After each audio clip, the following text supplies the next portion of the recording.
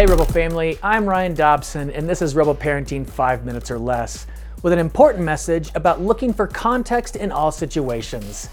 This is a skill that many of our parents may not have used, but it can be incredibly helpful in understanding our children better and building stronger relationships with them.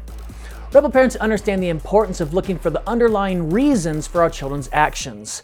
One way we can do this is by taking the time to listen to our children, not just to try to understand their perspective, but also to look for any potential external factors that may be influencing their behavior. Here's a few strategies we can use to gain context for our children's actions. Ask open-ended questions. Rather than asking yes or no questions, try asking open-ended questions that encourage your child to share more information about their thoughts and feelings. Also, validate those feelings. It's important to acknowledge and validate your child's feelings, even if you don't agree with their behavior. This can help them feel heard and understood, which can make it easier for them to open up about their actions.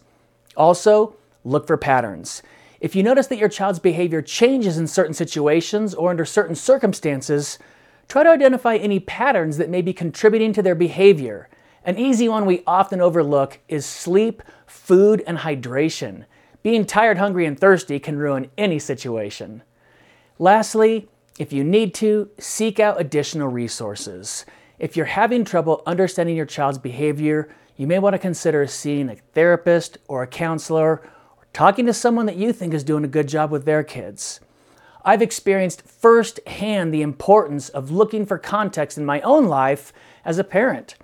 When my kids were behaving erratically, I had no idea what was going on.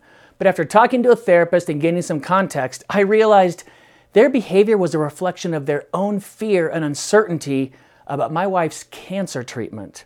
Once I understood this, I was able to approach the situation differently.